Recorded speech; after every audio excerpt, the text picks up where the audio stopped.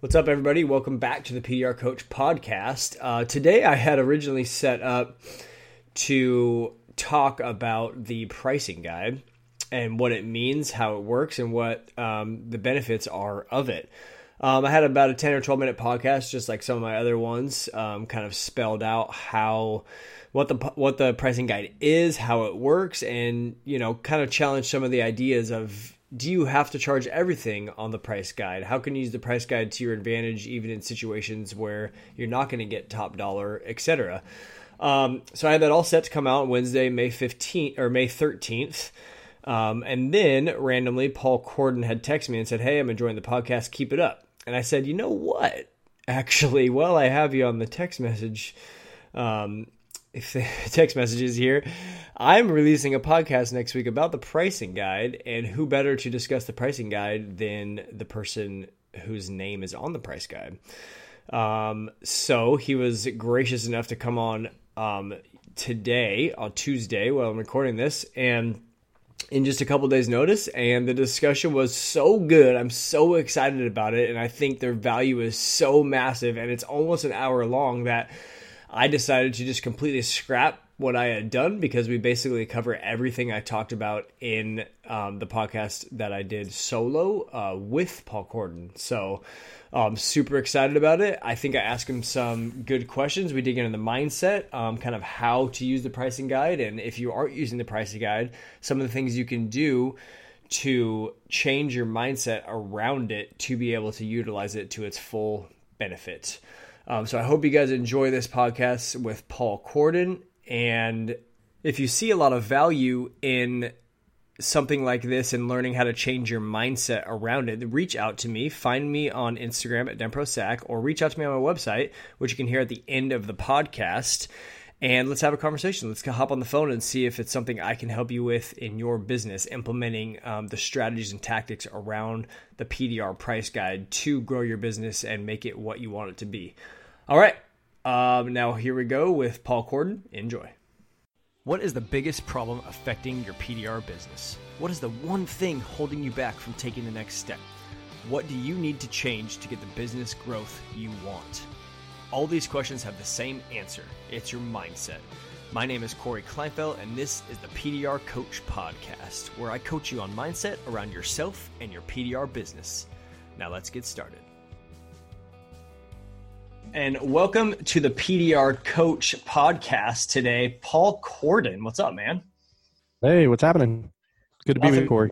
Yeah, man, I'm super excited. So I had recorded a podcast about the pricing guide a while ago, and now you reached out to me and I said, "Hey, let's get you on. I have my thoughts on the pricing guide, but who better to talk about the pricing guide, give us perspective, give us clarity on it than the guy's name who is literally on the pricing guide." So we set this up kind of last minute, but we're going to rock and roll into it, and we're going to get you guys some good info. So I like to start back in the beginning.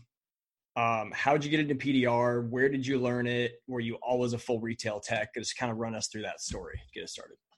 Yeah, great.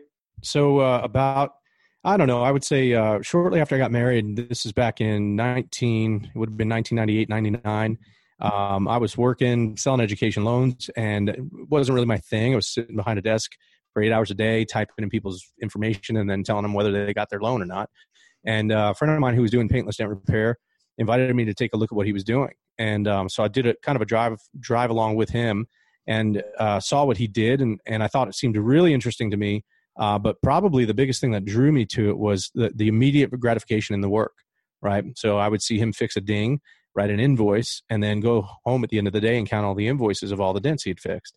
And I was like, man, that's sweet. You can see your product. You could see, what you've produced that day. And so that was a draw to me. And then obviously kind of the freedom of being able to, bounce around lots and body shops and things like that and meet new people. And I'm a people person, so I didn't appreciate that aspect of it. So I interviewed with a local company here in Virginia called Dent Masters. Brad Hodson was the owner.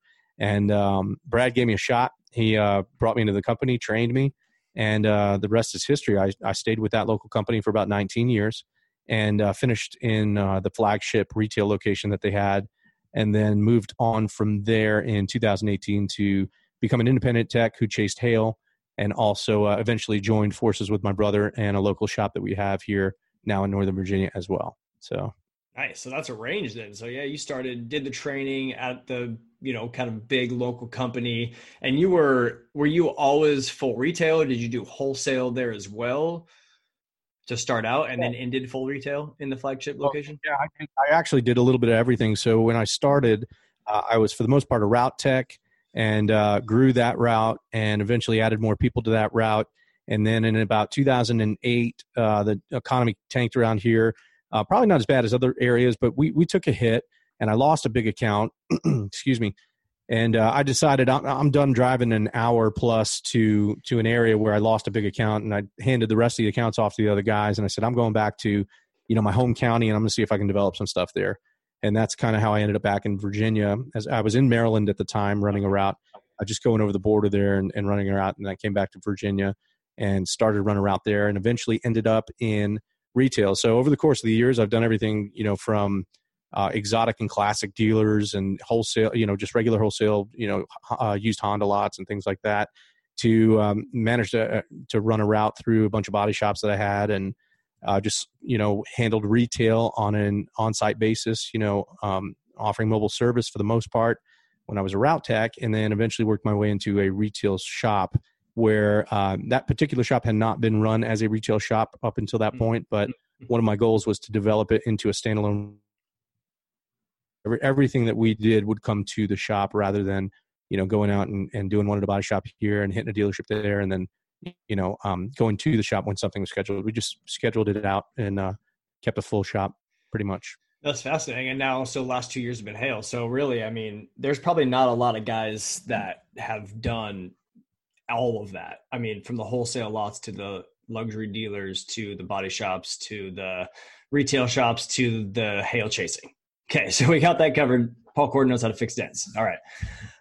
So we probably heard about you. Oh, there's guys that are listening to this podcast that are vets, and guys that are brand new or probably haven't even started yet. And I know there's a few of them out there. So when I started first hearing about you, I mean, I've been doing this for about 15 years. When I started first hearing about you, I don't know the exact time, 5-6 years ago, you were in the retail setting. You were in the shop taking a lot of cars in.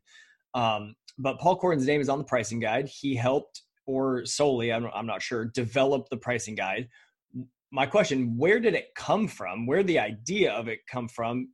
Were you trying to solve a problem? And then why did it become so influential to kind of spread through the industry? Well, where it came from was really a need in my own day-to-day operations, right? So my retail began to pick up as a route tech, and then carrying that on into becoming a retail shop tech. And I found myself having a lot of customers come in with larger than just a door ding type of damage. And I needed a way to consistently estimate that stuff based on some data or criteria. I was tired of just guessing what that would be, or telling a customer what the price would be based on how I felt or what I thought about it. Knowing that I could fix it, knowing that I could do a good job, but trying to value your own worth as a technician without some sort of criteria or framework is really hard to do, because I might think that dent is worth $400, but I have no way of justifying that in front of the customer. And then the guy down the street might think that's a $200 dent that's worth to him. So I found myself kind of in a position where I needed a way, a process for estimating damage consistently that would also value it the way that I felt it should be valued. And so I basically kind of developed what we know now as the price guide based on three basic things, right? You take the size of the damage plus any of the factors or variables that affect the damage, and then you add any R&I to that you might need to do, and that's how you get your total. So when I train guys on this stuff, I'll tell them size plus factors plus R&I equals your total, right? It's a real simple process. I happen to assign dollar figures to the sizes of the dents in my guide, and how that came about to become more widely spread, to answer your second part of your question, was I started to see guys posting pictures and video damage that they fixed, and they were great repairs. I mean, a lot of talent out there. And we would always inevitably get into the conversation about what did you charge for that dent. How much? And I found that How much, how Yeah, long? how long? That's exactly right. And a lot of these guys who are doing great work and maybe they had been in the game for a while were just charging these, in my opinion, what was just an egregiously low price for the damage and the quality of the work they were putting out. And I started to challenge that a little bit, ask some questions, and I would then post some stuff that I would fix and kind of give them the price on that.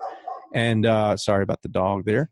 And and we would get into this conversation and guys would go, you're crazy for charging those prices. I don't know how you do that. I couldn't do that in my market. And those conversations turned into, well, how are you getting to those prices? Which turned into, here's what I use. Here's my guide. And eventually that ended up being built into the algorithms in Mobile Tech RX, which is where we find ourselves today. That's huge. And so to go back to just to take a couple points of what you said, how many years has it been? Do you know? 5, 6? Yeah. So I think I was probably working with price guides about probably 8 years ago. Okay. Personally, is when I really started to use it and implement it more in my own business. But so it was let's say mainstream. Yeah. Mainstream. Catching on to it.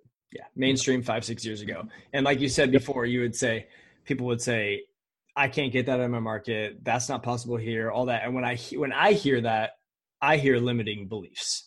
I hear that they don't know how to charge those prices, or they don't think that their skill or themselves are worthy of getting those prices. And so that's when because I always do this, I bring it back to the mindset game, and that's where it lands. And so everybody, like, we want everybody to use the price guide. We say, like, look at the prices here. Like, they're way more than what you're getting. Don't you want to charge way more for the same repairs? Like, you want that, right? You want to make twice as much money and do the same stuff. But not everyone does it. 5, 6, 7, 8 years later, there's still thousands of technicians out there that have, one, not heard of it, or even worse, have heard of it, but still don't use it or use part of it or whatever. Why? Like, where does it come from? What's the mindset behind that? What holds people back, in your opinion, from using the price guide on their repairs?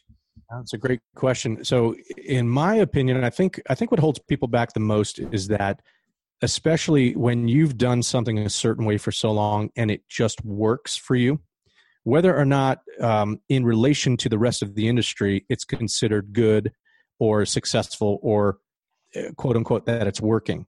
But if it works for you in your particular business, it's very hard to come to a place where you're accepting that maybe I should learn something more, maybe I should change. So I don't think it's necessarily a fear of change. Honestly, I think it can probably be boiled down to maybe a bit of laziness on our part. I can be included in that. It's if something if it's working, and I know that the pain of changing is going to be greater than the pain of staying the same, then more than likely I'm going to stay the same, right? Because to me, it's not worth it to change. And that is a big mindset challenge. I mean, quite frankly, to get over the hump of, I know this is going to be work. I know I'm going to have to explain it to some older customers who have been charging X amount of dollars for so many years. Mm-hmm. And I know that this is going to require some explanation and some education, some training. I mean, that takes a lot of work, quite frankly. Just talking through those processes, helping people come along and understand the why behind it is not easy. It's not just, hey, my price is this and that's it. There are many times with customers, I'll have to explain exactly why the price is what it is and what goes into it. And it's amazing how many customers are willing to pay much higher prices in order to have their damage fixed when we take the time to educate them. So I think if you boil it down, that's it. I think people are sometimes too lazy or afraid to change, and so they don't. They just stay the same. So from a coaching perspective, working with my clients, what I've learned over the years is that everyone has an identity. We are built on our thoughts and beliefs about ourselves. And so a lot of people growing up, maybe more in particular areas or from their parents or their own beliefs, like they, making $50,000, $60,000, $70,000, $80,000 a year as a business owner is a phenomenal proposition. And so what we're trying to make the case of is I do believe that if you're in this business and you can fix dents really well and you're working full time, there's no reason why you shouldn't make well into the six figures as far as business revenue. But the problem becomes is that in order to become somebody who makes into that six figures, you actually have to leave and become a different person. You have to leave the person that makes $70,000 a year revenue in their business. So it's not just growing from that person. You have to leave the 70 and then make your way to the 120 or the 150 or hire the person and go to the 200 and keep growing that business. So you actually it's part laziness, but it's also part fear and part like I have to do a ton of work on myself to act like someone who makes this much money as a business. And I think that definitely scares a lot of people into not doing it. And that's the kind of stuff that I can identify and help them figure out why they're going there and how they can overcome that to move forward. Yeah. And I think there's a pretty big gap between what someone's expectations and desires are versus what the potential is, right? So I think a lot of us decide that our expectation is we want to make X a year when we first start out. Matter of fact, I just had a conversation. This is a great example. I had a conversation with a good friend of mine who is a very, very successful. He's a personal friend as well as a business acquaintance. And he's one of the most probably successful dent guys that I know as far as being able to produce and earn income. That's very, very, very good. And he said, when I started training, he said, I remember the guy who was hiring me asking me, well, what do you want to make? Or he asked, what do you think you can make and what do you want to make? And he said, well, you know, I think I could make $30,000 a year and I hope I can. And he said, I'd love to make, you know, $100,000 a year. And this gentleman who hired him, knowing what a good tech could produce, just laughed and said, "I think we can get you to $30,000 a year." Right. So what our expectation is and what our desires are sometimes are very different than what our potential is. And unless somebody helps to cast the vision of what the potential is, some people are just truly maybe left in the dark. You know, for those guys who have been in their bubble, and we all were, honestly, quite frankly, before social media, many of us were just in our own little bubble, not having no idea what other guys around us were doing, not even guys in the next city over, because we may not have even known that another guy was there. City. Yeah, even in the same city, you're right. And it's only when we became exposed to new ideas and information and that those expectations maybe began to be set a little bit differently for ourselves. You know, we saw that the guy in the next city over was doing better. He was averaging higher than us. He was getting better clients than us, and we wanted to know why. Maybe there was some genuine interest in that. So I think there's a gap between what we expect and what we desire, and then what our potential is. But we need somebody to help guide us. We need some other information, some outside information to help show us that maybe there's a different way and maybe there's another thing to shoot for besides what we think in our own minds, you know. 100% agree with that. And the potential is within, there's so much more potential within people than they give themselves credit for. And that's why I appreciate people like you. And I just had Bryce Kelly on last week, and he's showing us the potential of what we can fix, right? Like every person that's seen Bryce Kelly do stuff is like, damn it. Yeah. Now, next time I see that dent, I have to know that I know it's possible now. And it's like, can I do it? Do I accept the challenge or not? Right. So a little bit of gratitude, a little bit of frustration for Bryce. Yeah, absolutely. No, the guy's a phenomenal technician, man. He's awesome and a super good guy. Really, really cool dude. I'm glad that we were able to talk. So this is a little taboo and people don't like talking about this, but I'm going to ask you, if you don't want to say it, that's fine. But, with the right skill set, with the right amount of training, with the right amount of experiences in the business, the tooling, all that stuff, when you say someone makes a good income, what does that mean? You don't have to share your specific person that you know, but like people wonder that, like, what's a good income for a route technician? What's a good income for a hail technician? I know a lot of guys are scared to talk about that because it can create basically too much interest in the PDR business, I guess, where people like buy a set of tools online and think that they can make $200,000 a year or whatever that number is.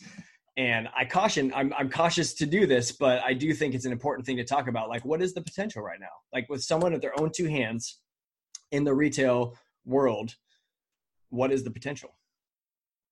So I think the potential is great. I quite frankly, I don't know if I can answer what I think the cap on our potential is, because I don't know if it's been realized. I agree. And you got to understand, our industry covers a pretty wide array of opportunities. So you have the basic opportunity of a new tech who's getting into the wholesale market. And then you can swing all the way over to the hail guy who turns broker and now has a bunch of guys working for him, right? Absolutely. So there's a pretty wide gap. I mean, you could have guys with your own two hands. Yeah. As far as So not building a business with 20 guys under you, that's a multi-million. That's fantastic. And I encourage that. on an annual basis, I think it should be relatively easy for a technician to hit six figures with their own two hands. I think so. And I think that the potential is greater than just hitting the low six figures. I think the opportunity is there. But it also, there's also a wide array of what markets somebody is shooting for to do that. You know, if you're shooting to hit six figures in the wholesale market, you're going to touch a lot of metal, right? And you're probably not going to fix every dent perfectly because you may not be getting the price to do that, which is how you stock that volume up. But if you want to hit six figures in the retail market, you're probably going to spend less time on metal, a little bit more time selling, and you're going to take more time on your repairs to make sure that they're glassed out and they're perfect, to deliver that to a retail quality. Absolutely. Yeah. I mean, you think the potential's there. I think if you have a lot of experience in this industry and you can fix dents to a really good level, and you can make a lot of stuff perfect, then six figures is definitely within reach for every person in every market. I totally agree with that. Over 200, 250, 300 with your two hands, depending on how much you want to work, is definitely possible. And I want that to get people excited, not to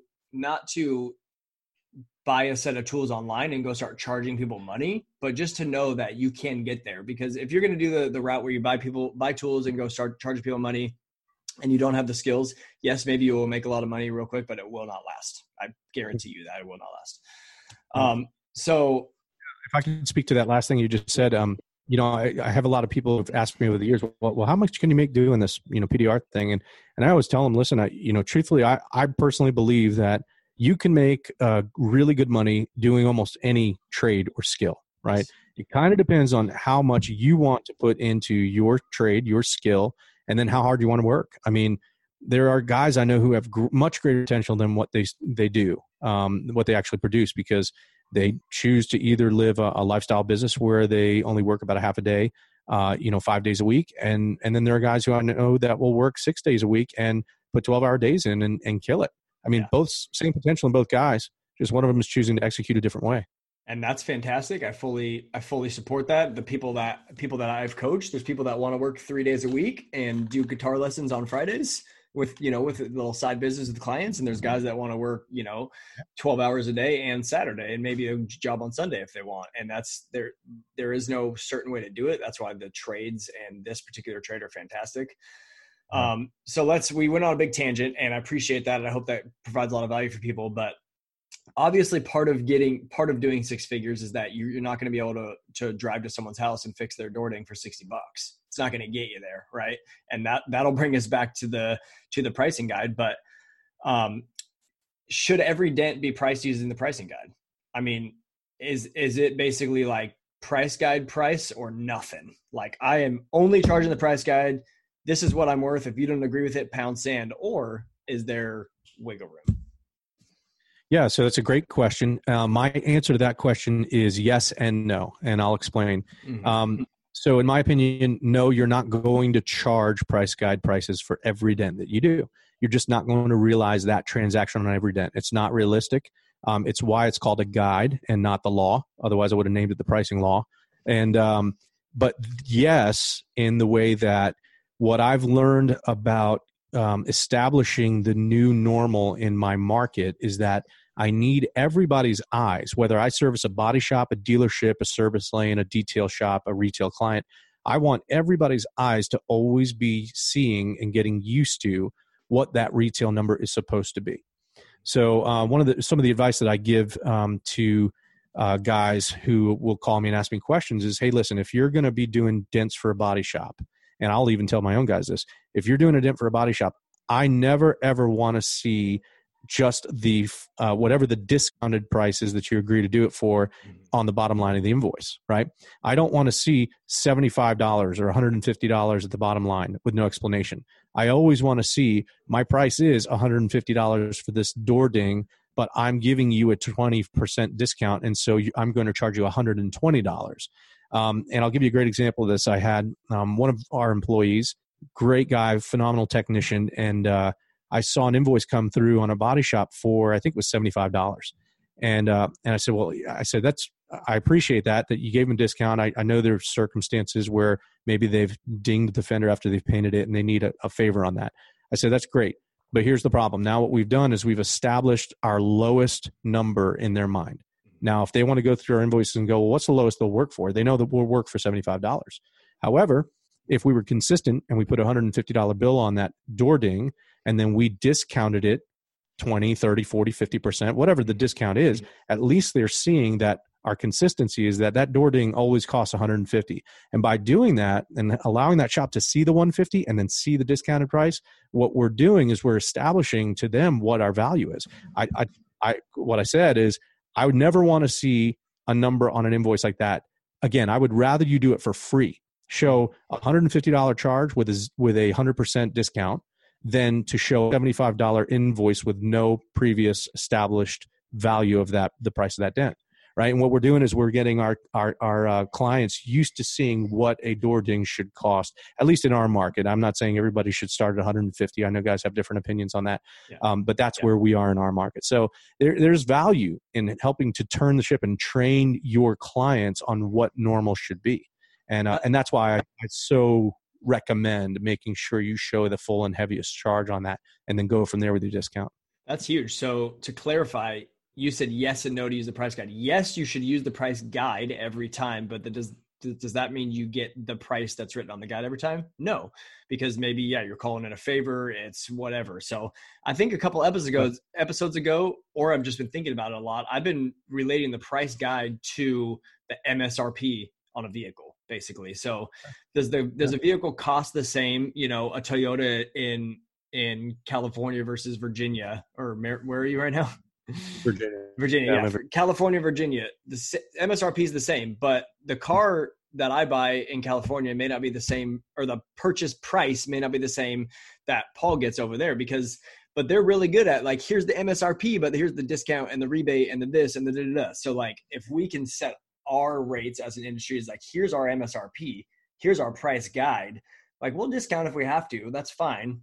If you need a favor or whatever, but when it comes back to what do we charge? That's the big number. That's the high number. So I love the way that you, And I'll tell you, I'll challenge guys out there that if they began to do that consistently, I think what you would find is you'd be surprised to find how many people will say, yes, let's do that to the first number without a negotiation or without a request for discount.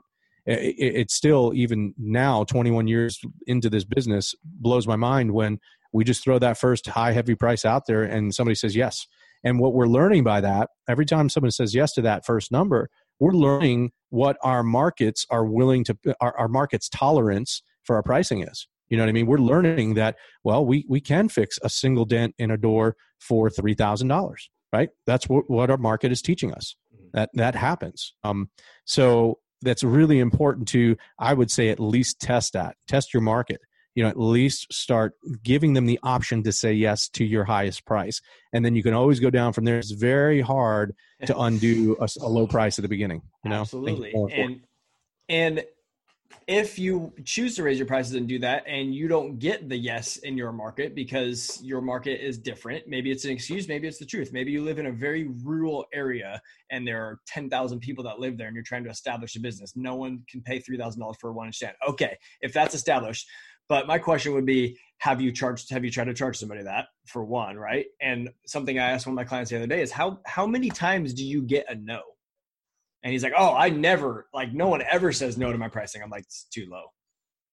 It's way too low. You need some no's. You need to push the limits a little bit and understand where you don't know where your threshold is. If no one ever says no because you're charging $75 for a dent and $90 if it's a 3-inch dent or something, no one's going to say no to that.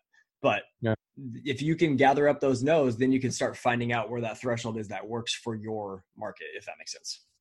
Yeah, absolutely. No, makes perfect sense. I'll tell you, I'll use the inverse of the example that you were just mentioning with the price of a car in our different markets, right? Yeah. So I'll have a lot of guys say, well, I can't get that price in my market. And I typically say to them, within reason, you and I both know that our dealers run different incentives, right? Mm-hmm. So in general, the MSRP is going to be the same. But if you wanted to buy I was just working in Oklahoma earlier this month. And the example I used with the company I was working with is, if I were to go buy a Mercedes, I said, do you have a Mercedes dealership in Oklahoma? And they said, yes, we have one in our city. Great. Well, if I were to go to my Mercedes dealership in Virginia, just outside of Washington, D.C., the median income in our county is $140,000 per household, so very high. Yeah. The median income in the town I was working in was $60,000 a household. Mm-hmm. I said, but we both have Mercedes dealers, and if we were both to go buy a C-Class Mercedes, we would both pay about the same, right? Relatively speaking, Mm-hmm. right? The incentives would be different. The rebates might be a little different. Dealer group from dealer group might be a little different. But in general, we would pay the same, and we'd pay the same to maintain that car for the most part, Mm-hmm. within reason, and we'd pay the same to repair that car within reason. And so if that's the case, that means there is a market in your town that can afford that C-Class Mercedes the same way that there's a market in my town that can. And so why in the automotive world are your prices starting at 75, or I've heard of cases where everything retail prices start at 45 and mine start at 150? You know, why is it that you're telling me you can't get that? I think for the most part, that is a mindset challenge for people. That is they've got a little bit of head trash that they really need to work through, you know? Yeah, that's fantastic perspective, and definitely a little bit of a different way to see it is that there is maybe there's not as many people, but there are people to do that, and so but then you come into the thing where it's like, okay, well, I can't charge 150, blah blah, or I don't know how to find those customers, I don't know how to do that. Well, that's the mindset game, that's the growth, that's the stop telling yourself those people don't exist. Start asking yourself, how do I find those people, right? Absolutely. And then you will start to do that. And there is no shame in the guy who says, you know what, here's the client that I want. I want the client that I'm going to basically sell improvements to for low cost. That is a legitimate business model. I do not poo-poo on that.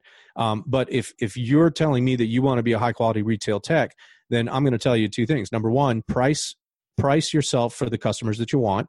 And then number two, you will probably have to sell the value of what you're doing a little bit harder than you might have to with, you know, the low and go pricing. Mm-hmm. So it just is a matter of choosing what model do you want to build your business on.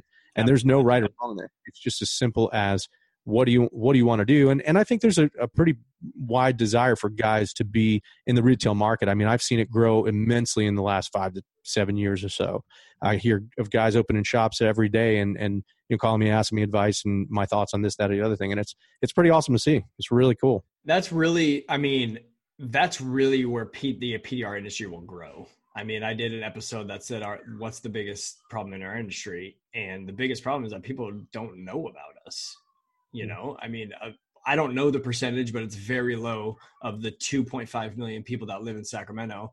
And between all of the dent companies, maybe we do, you know, 5 to 10,000 retail appointments a year. And there's a big chunk of people that will never get dent repair done. They don't value it. That's totally fine. But what about the tens of thousands of cars that go to the body shop that could easily go to a dent guy? And they can save them time, money, Carfax, painting, you know, the list goes on with that. And so, and that's huge. And I think that's when I see guys coming into the industry and I see guys getting more training and buying new tools and all that stuff, then I know that capacity for retail work will expand, and then the customers will come too. Because if there was 10 guys looking for retail jobs in your market and now there's 20, you know, there's only a certain amount of customers go around, people would say, but that's not true. There's still more to find. And I think the more people we have, the more customers will come out of the woodworks as we all do our part in advertising, educating, teaching, etc. Yeah. If someone wants to play in the not perfect world, if they're like, I do wholesale and then I do some retail stuff on the side, like, can they still use the pricing guide, and how can they help use the pricing guide to their advantage in that situation? Yeah, absolutely. I would say that, you know, if you use the price guide in a scenario like that, you want to use the price guide to establish what the norm is. Okay. Around the nation, Mr. Body shop owner or dealership manager, here's what guys all around the country are using and how they price dents like this.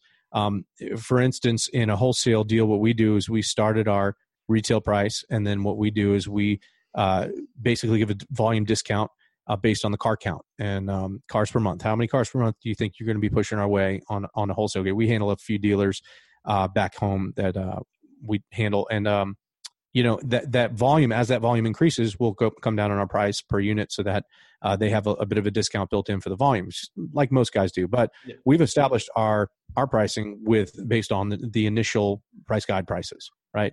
As a matter of fact, after there's some criteria that we have on those cars, we will only fix dents up to, I think it's 3 inches. And then we'll cap it at a certain number of panels per car. And after that, it starts to get into the retail pricing category. And basically everything after 3 inches goes to a retail price. And we will build in a discount on those prices for the dealer. Most of them are at 20%. So we'll write a retail estimate on a large dent. And remember, and I'll give you a great example of this. Remember that most of these dealers are used to having the door ding guy say, nope, I can't fix that one. It's outside of the criteria. And by the way, I'm not even going to price it for you. I just kick it to the body shop because I have 12 other wholesale cars that I got to knock the dings out of today, right? So most of the door dingers don't want to do that. And great example of that is we just had a meeting with a BMW dealer who just onboarded us. They were using somebody else. They weren't able to service them during the coronavirus, and we were still open and operating 5 minutes from where they are. We said yes, and we started to talk to the manager and said, hey, so what's your solution if there are dents that we can't or don't fix? And she said, well, I have a body shop I send them to, and we asked some more questions, and it turns out that body shop has her at a flat rate. And she pays $450 for any panel that they fix, and up to I believe it was $785 for any panel that they fix, and also needs a blend. So now I looked at that situation and said, okay, well, we have $785 to work with. How many dents on a wholesale unit can we, up to what size could I fix for $780 if the volume is there? Quite a few, I would imagine. A lot. So what I suggested to the manager, and she thought it was a great idea, I said, before you send anything to your body shop, I said, we handle a lot of large damage. I said, run it through us first to see if we can save you from having to paint it and going through the whole body shop process. And then you keep the original paint, we turn it around in a day, and it's back in your front line ready to sell. Because you don't want that car down for 3 to 5 days, which is on average what it takes them. Yep. And she was like, I love that idea. That's great. And that's the gap. That's the opportunity, the delta that we currently have in any dealer that you're working. Now, it will take some more time to fix a larger dent on a panel. I get that. But if the money is right, then you can, I'm sure, figure out a way to make the time to get that dent done, even if you're having to push some longer hours or whatever. And all of a sudden you start capturing, double, triple what your revenue was at that same dealer. Just taking on some different huge. And I talked to Bryce about this a little bit too, I think on the podcast. And sometimes you got to get the price first before you're willing to put the time in on the dent, right? I mean, you have it in your head, like, can you fix that dent? No, at $200. But like, if I can teach the guy that does the wholesale, like, well, what if I got you $700? Like, you bill about $750 a day or $600 a day. What if I got you $700 on the one dent? Then could you fix it? Like, oh, I'd spend all day on that thing. Like, okay, do it. Try it. Right. Don't say no. What are you waiting for? Like, that's how I got good. Like, I've been doing this 15 years. When I was a teenager, I started in my dad's business. I was just doing all wholesale, basically. We weren't even really a big retail company at all. At the time, we'd do like the wholesale dealer would be like, hey, the customer wants a dent fix, go to their house. We do that. We did a bunch of body shops, but that's how I cut my teeth. It was like, okay, I'll charge you $250 or $400. Like, all these numbers I thought were like crazy at the time. I'm like, they're never going to say this. You're like, oh yeah, absolutely. This is like 10 years ago before I knew like body shops were charging and all those types of things. Right. And that's how I got good though, because I'm like, shit, I'm getting $400 for this thing. I'm doing whatever it takes to like find a new way to leverage or take stuff apart. You learn how to take stuff apart. And so that's what I think for a lot of guys is that like sometimes the growth happens after you push yourself outside of your comfort zone on the pricing, and then you'll follow with the skills. The skills are there. You just got to figure out how to use them, and that the incentive of money, which really what profit, that's money. That's what it is. It is incentive to do something. It will drive you further than most things. Yeah. I mean, revenue is the reward for the work that we do on this stuff. And if you can get, I remember, I did a single dent. It was an Aston Martin, but this customer came in and said, I don't care how long it takes or what it costs. He said, I want this dent fixed without painting. And I said, okay, I don't know if I'll be able to do it, but I'm going to sure give it a shot. And I called him and I said, here's what I need to fix the dent. I think it was a $5,000 repair, single dent on a quarter panel. And I said, but here's the deal. I need the dealership to pull it apart and bring it up here, and then I'll fix it. And he agreed, no questions asked. And you better believe for $5,000 on that single dent, I was going to take my time to make sure that thing was glassed out. I was going to do whatever I had to do, really cautious, just working, to avoid pulling any paint or messing anything up. And that was an easy transaction. Quite frankly, it was really easy. I just said, this is the cost. And he said, do it. And we fixed it. But you better believe it, I was willing to take my time and spend an entire day or more. I want to say that one took me about a day and a quarter or so, over the course of 2 days, to fix that dent, because it was paying me plenty. And then on the back side of that, you learned a ton about dent repair or glue pulling or whatever, and in addition to getting paid to do a job. Absolutely. So let's bring it back to the pricing guide again. Why is the pricing guide so effective in selling high price repairs? Like way back in the very beginning, you said, the pricing guide was a solution to the problem that dent guys have been doing forever, where they look at the dent and they're like, 250. 350. And when you do that, basically you're setting yourself up for like 350. If I was the customer, I'd be like 250. Why not? If we're just picking numbers out of our ass, why don't I just do that? And so maybe I answered the question, but from your perspective, why is it so effective, like in the selling high price repairs? So two things. I think number one, it does take the arbitrary, I think the number should be this, and so I'm going to throw it out there, which opens you wide up for negotiation. It really is just two people throwing numbers back and forth at each other. And number two, it's a consistent way of mapping out for the customer exactly what goes into a repair, right? Because when you've measured the damage, the way that the process works for anybody who hasn't heard it before is, what I typically do is I will mark out, I'll use a professional light in a light controlled environment, and I will look at that damage and mark out or map out that damage using markers on the panel. Then we'll take our measurements. I'll take my photos and document all of this with the magnet rulers or whatever I have available to me. And then we'll take into consideration any of the factors or variables. Some of those factors and variables are things like, what kind of metal is it? Is it aluminum? Is it high strength steel? Does the dent fall on a body line? Does the dent fall behind any bracing where it's obstructed?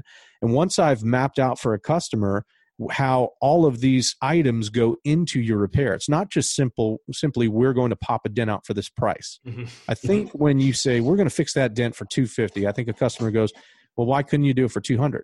Right? That's just a natural human instinct. But when we are showing them, on an organized list, itemized list of what operations are going into the repair, I think that in-depth point of view for the customer helps them to see that it's not just a guy with some metal rods popping a dent out. This is a business. This is a professional organization. We use professional tools to estimate this, which is where Mobile Tech RX comes in and does a great job of making us look professional and organized. And by the way, you don't just have a dent that needs to be popped out here. You have an 8-inch crease in an aluminum fender where we have to remove the wheel and the fender liner in order to get access to it so that we can do an expert job in your car and send it like it was never there. And by the way, all the benefits of PDR are X, Y, and Z. We go through those things. Fast cycle time, no loss of value in the vehicle, so on and so forth. Once all of those items have been presented to the customer, it's a lot harder for them to negotiate with, because number one, there's been a process. There's a process that's beyond their understanding that goes into estimating the damage. And then number two, it's lined out. It's not just, here's the price to pop the dent out. This is an organized repair, and here's our repair plan, and this is what it costs to do that repair. And I think when a lot of people see that, they understand the value. They understand in this life that we get what we pay for. Mm-hmm. And I think a lot of people can justify, when they can see it, they can justify spending money on it. It's the same reason why you and I shop Amazon or walk through the aisles at Target. We want to see what we're buying before we buy it. And when we can show them all that's going into the repair and help justify the reason for the amount of the repair, it's a lot easier for them to swallow that price for what they're getting, because we've done a good job of helping them understand and map out what they're getting. Absolutely. And then when the next person comes around and, because inevitably there will be people that look for a lower price, that's fine. So you could either take a factor off, be like, okay, I will take off the body line, whatever, or what factor. And then if you want to close the deal right then and there, but if you want to let them go, then they will get to see the difference. They'll get to see the difference of another technician or somebody else giving a price and how they do it, like, $350 just because, whatever. And so they'll see the difference, and they'll realize not everybody's going to be your customer either, but that's how the price guide is so effective in selling higher prices. And I've also found that for whatever reason, we trust computer things. I mean, when you can, like, as far as the Mobile Tech RX, like when I can show a customer like on my phone, right, or my tablet in front of them, and I'm like, hey, so we measured it out, it's about 7 inches. It goes through a body line, as you can see here. That makes my job harder. Obviously, people, that makes sense to people. I found a brace, whatever. Like, the thing said it's $720, and it's like, oh geez, wow, that seems high, whatever. But when it comes from the Mobile Tech RX or from the app that generates it, it's much easier received than just coming from the, oh, how about 350, or, oh, I measured it 7 inches, I charge $400 for 7-inch dents, or whatever the number is. So I found that very effective too. So now we're advertising for Mobile Tech RX, which is fine. Yeah, I agree, and I think it takes I think it takes the personal sting out of high estimates when that number is generated by a third party rather than me. In other words, when I'm just simply discovering with the customer what the price is, it's a totally different feel. We're kind of teammates at that point, kind of diving into what's going on with your car, rather than I'm the expert, and by the way, I'm telling you that I'm going to charge you this. No, we can always blame that price on the guide, and then, as you said, we can adjust because it is a guide. It's not the law. Yeah. And it's really interesting, the psychology that works out on that with customers. It's a much, in my opinion, it's a much easier sell. And one of the things I don't do is I will never give a discount without a cause, right? Exactly. I'll do something like you mentioned, like a takeaway close, where, okay, well, maybe we can drop this markup or this factor, or oftentimes I'll attach any discount to a cause, first time customer, repeat customer, military, law enforcement, that kind of thing. So I never, price stays there. I'll give you a discount. Yeah. Military, whatever, body shop favor, but the price was $720. I'm doing it for $6 for you. Yeah. Next time the dent comes, it's still $720. And that's super important and very effective. When you give a discount without a reason, what you're saying to your customer is that I told you it was worth $720, but what's the truth is that I'll do it for $600. You're not saying there's a reason why I'm doing it for $600. You're just saying, well, I am really negotiable because I told you $720, but I'll do it for $6 because you asked me for it, right? But if we attach that to a purpose or to a cause, now there's a reason why it's been done at that price, not that I'm just negotiable all the time. So I would highly recommend guys try to attach their discounts to a cause so that we're not just saying one thing and then doing another. Yeah, that's huge. That's huge info right there. That's big. And I've definitely failed on that too before. Sometimes I'll throw extra small dents in there for another reason. Oh, I saw a dent on the quarter panel, I'll fix that for the same price, whatever, value add type of thing. But yeah, that's something that's very important. Give it a cause, give it a reason. That way the price is always that, but I'll find you, I'm doing 10% off for COVID or 19% off for COVID, I think is the thing that's going around right now, the COVID-19. Yeah. A 1-inch dent, a small dent here. Let me set the stage here. A 1-inch dent, a door dent, in theory, getting PDR done on that should cost more than it costs to body shop the panel. In theory, right? If it's a 1-inch dent, because we can do it faster, we can do it cleaner, we don't have to strip the paint down, all that stuff. I get there's a time factor in that. I'm not saying that every door ding can be a $1,200 job because they have to blend panels and stuff. I think last I talked, you're actually working inside of a body shop, if I'm correct, right? The last time you and I talked. Yeah, we were renting out a spot inside of a body shop.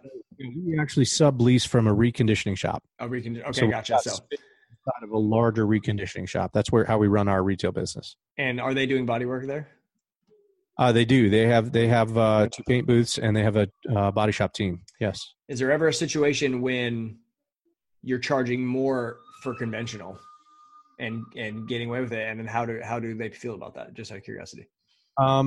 So those guys, we have a really good partnership with them. There is they don't have a problem with that at all. There are times when that happens. There are times when we're having insurance companies approve things for, sometimes higher than what they'll get for it. And quite frankly, I think they're learning a little bit from us on that stuff, which is great. But yeah, that happens. There aren't any personal problems with that. I think, especially on the upper level leadership, typically those guys are businessmen, and they're going, okay, wow, maybe there's a new way to do something. There's some things I need to learn as well. But theoretically, based on what you said, yeah, in my opinion, PDR is worth more than collision repair or body work. right? It just is, because we're able to do the same job, except we're able to do it without having to remove the original part or paint of the vehicle, which keeps the value intact. So why can't, if we have body shops that can fix and blend a dent and paint a panel for $350 or $400, then why do our door dings start at $150? Exactly. It's a great question. Exactly. I mean, theoretically, I'd love to start everything at bare minimum what the body shop gets. But there are times, as we all know, that we can fix a small door ding in 30 seconds, and getting $150 to do that is some pretty incredible money. And so that's why I tell my customers, all of my customers, including body shops and dealers, that we are not always cheaper than a body shop. There are times when we are. I want to leave that door open, that yes, I fix a door ding for $150 in a few minutes? Yes, I can, and I will. But we're not always cheaper than a body shop. And there are many times when the damage that you have on your vehicle warrants you probably having a body shop repair just simply for the cost savings. But that really is a qualifier, because I want to know if that customer, how bad that customer really wants not to paint their car. Mm-hmm. And when they come back to me and they say, well, I hear what you're saying and it would be cheaper, but I really don't want to paint my car, then that's a green flag for me. That's my customer, And so I use that statement as a qualifier for some of my customers when they have large or severe damage. Gotcha. That's awesome.